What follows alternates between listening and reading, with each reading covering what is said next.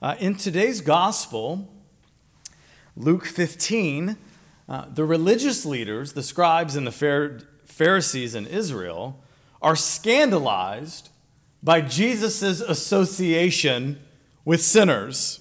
Verse 1, which you just heard, all the tax collectors and sinners were coming near to listen to Jesus.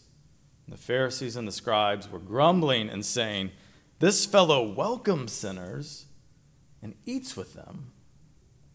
Jesus then seeks to teach them, to rebuke them, and to teach us what St. Paul would later write to his son in the faith, Timothy.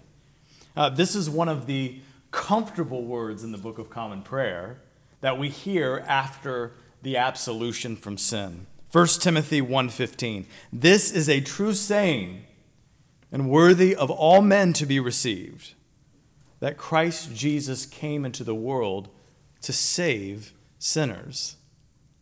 That's why he came into the world, to rescue us, to save us. Jesus welcomes sinners. And notice the tense welcomes, not just welcomed 2,000 years ago, but welcomes now sinners because that is who he came to save. Besides, practically speaking, if Jesus refused to eat with sinners, he'd be eating alone. For he alone is without sin. Jesus' response to the grumblings of the scribes and of the Pharisees comes in the form of a threefold rebuke, a triplet of parables: the lost sheep, the lost coin, and the lost son, or as it's commonly called, the parable of the prodigal son.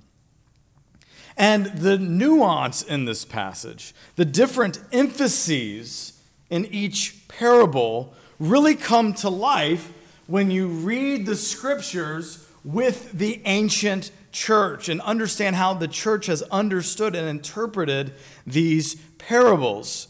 St. Ambrose of Milan, for example, a 4th century bishop, identifies the different emphases with regard to the salvific agents in each of the three parables. Who is it that's active and working towards the redemption, the finding of the lost? In the parable of the lost sheep, the man symbolizes Christ. In the parable of the lost coin, the woman symbolizes the church. And in the parable of the lost son, the father, of course, represents God the Father. Ambrose summarizes it this way. Luke 15, he summarizes it this way: Christ carries the sinner, the church seeks and intercedes, and the Father receives. So let's consider briefly the two parables found in today's gospel.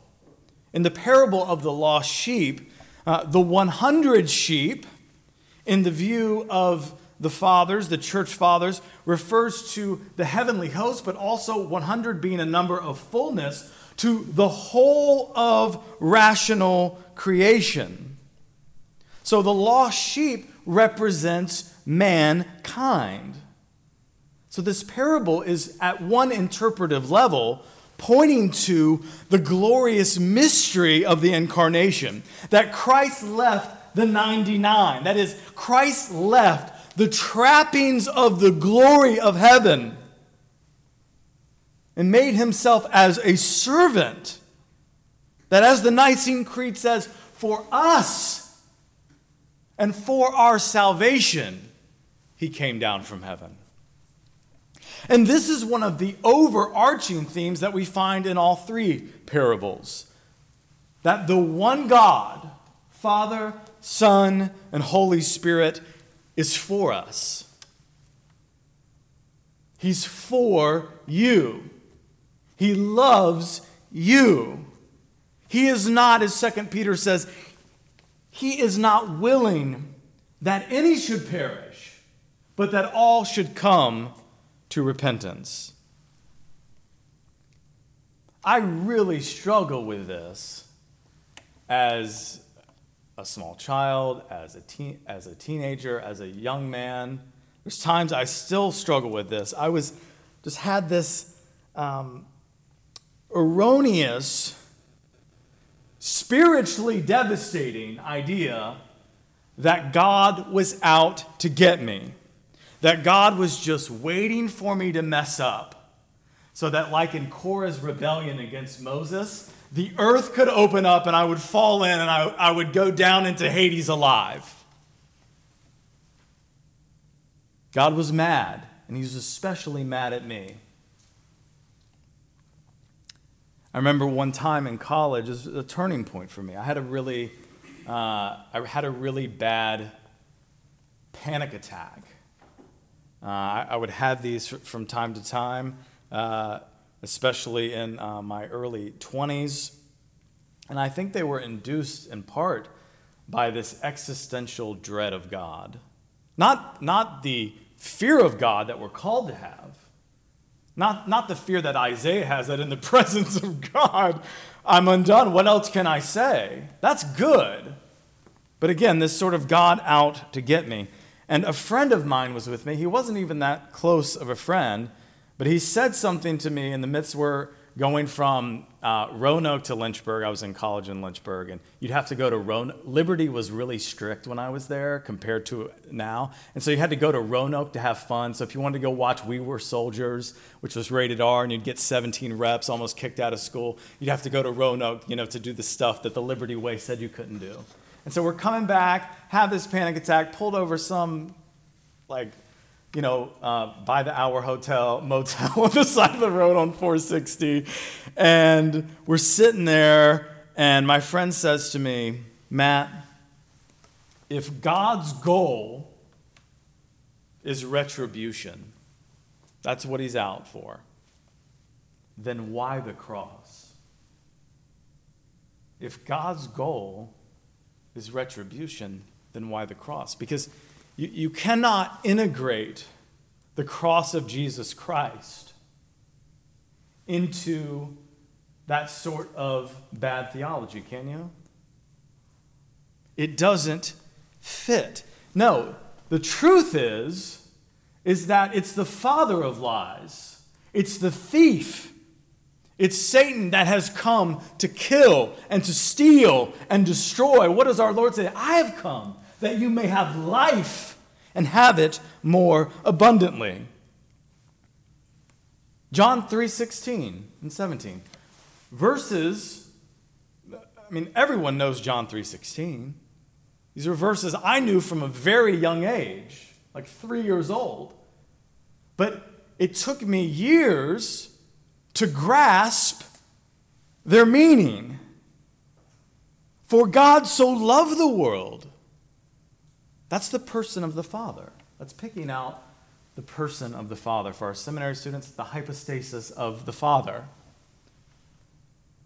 For God so loved the world that he gave his only begotten Son, that whosoever believeth in him should not perish but have everlasting life. But we have to keep going. Well, yeah, God gives us a way out, but he'd really like to destroy us. No. Verse 17, for God sent not his Son into the world to condemn the world, but that the world through him might be saved.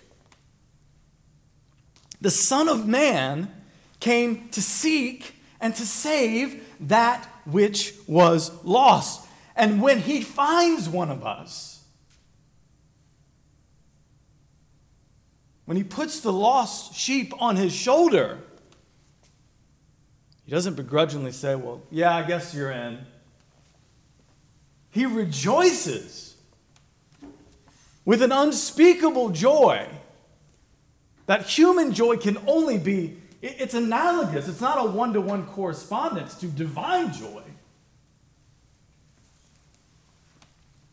He finds us and he rejoices, and so do all the host of heaven. Now, in the parable of the lost coin, a woman loses one of her 10 silver coins. And it's not arbitrary. I know there's several things I say constantly. It's not arbitrary in Scripture that the one looking for the lost in the second parable is a woman. It wasn't like, well, Jesus, we cast a man in the first parable, so we need to cast a woman in the second parable to cut the cake evenly. That's not what's going on. It's not arbitrary. Nothing in Scripture is arbitrary. There are no throwaway words. There are no throwaway details. All Scripture is given by inspiration of God. It's God-breathed. If it's there for a purpose. In Greek, the word for this silver coin is drachma. And in Jesus' day, it was not uncommon for married women to adorn a necklace of 10 drachmas. So the woman in this parable is a wife, a bride. And who is the bride in Holy Scripture? The people of God, the church. The church is to seek out the lost, wayward brothers and sisters, and those that do not know Jesus Christ. So the church is not ancillary to God's plan of redemption. It's integrally related. The church is vital for your salvation and for the salvation of the world. In contrast to the modern proponents of a religionless, deinstitutionalized Christianity, the church is not in the way. Which I've never understood that. People are like, I love Jesus, but I just don't like organized religion. I don't even know what that means. I'm not even trying to be funny. So you prefer disorganized religion? What it really means, if I can I'll get snarky for a second. What it really means is that you prefer your own half-baked musings over a single origin cup of espresso to the faith delivered once for all to the saints. The church is God's idea. The church is the mystical body of Christ. The church is the means by which the kingdom of God comes on earth as in heaven. And I'll take it a step further. The church, from one perspective, the church is the kingdom of God because it is the body of Christ, who is the head of the body and the king of the kingdom. And Christ himself, as Origen of Alexandria said, is himself the kingdom. So there's a close, if not strict, identification between Christ and the church. They're distinct, but they're not separate. Jesus refers to himself, does he not? His body as the temple of God. And what is the church called in Scripture? The temple of God, the temple of the Holy Spirit. So the church is involved in God's, to put it as mildly as I can, God's program of redemption. This is what we're in on. That the church not only announces the gospel of Christ, that Jesus is Lord, that he's the conquering king that rescues us from sin, death, and Satan. But the gospel, the lordship of Jesus is implemented in the church.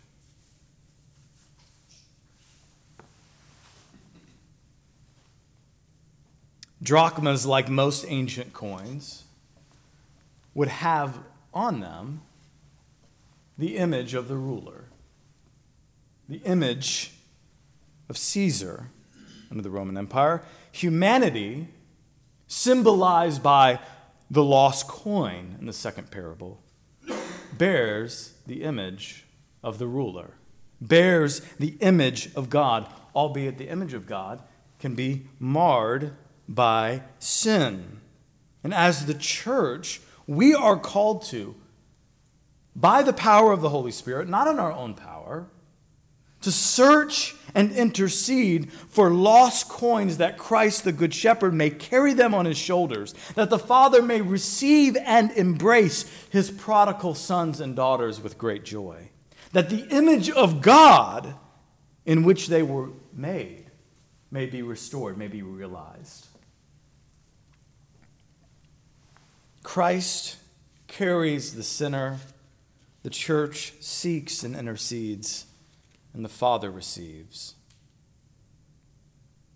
And it is the Father, through the Son, by the Spirit, that enables us to come home running.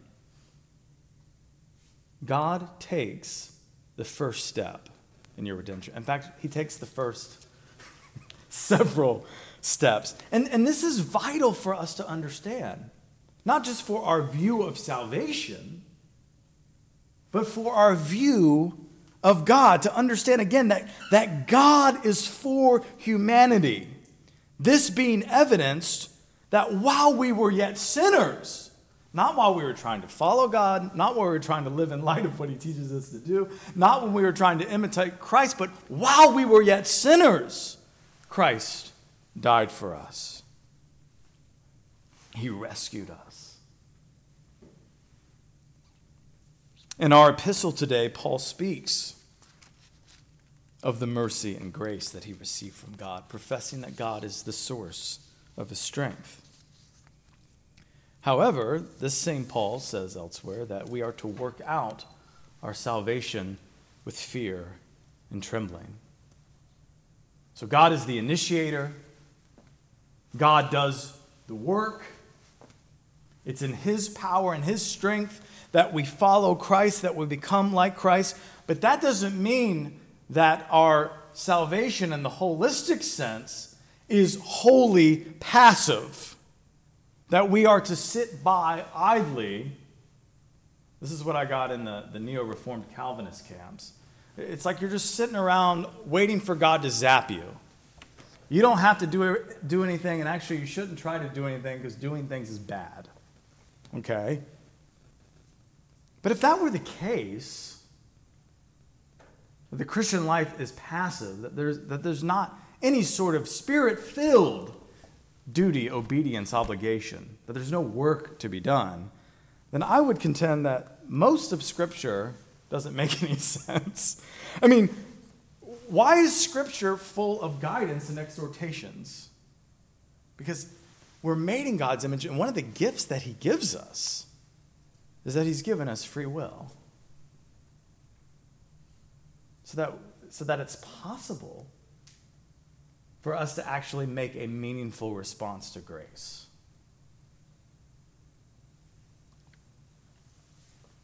God gives us grace, yes. And what is grace? He gives us his favor. He gives us his life. But we are to receive and cooperate with that grace. He gives us gifts. It's a gift.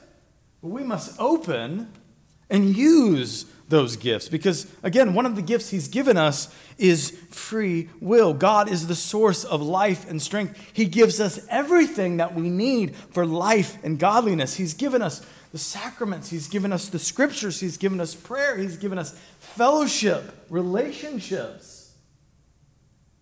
He's given us wisdom. He's given us the truth. He's given us the church. But it's something that we must give ourselves to, engage in. You know, there's a bottomless. Another way to think about it is there's a bottomless and inexhaustible reservoir of living water that is yours in Christ. But we've got to turn the faucet and drink from it. We must submit to the work of the Holy Spirit who indwells us and who enables us to live the life we are called to. So, brothers and sisters, let us not resist or grieve or quench the Holy Spirit, but continually ask that God, who is utterly for us and has shown that he is utterly for us, supremely in and through his Son, Jesus Christ. Let's ask that God will, as the Collect says, mercifully grant that his Holy Spirit may in all things direct and rule our hearts. Amen.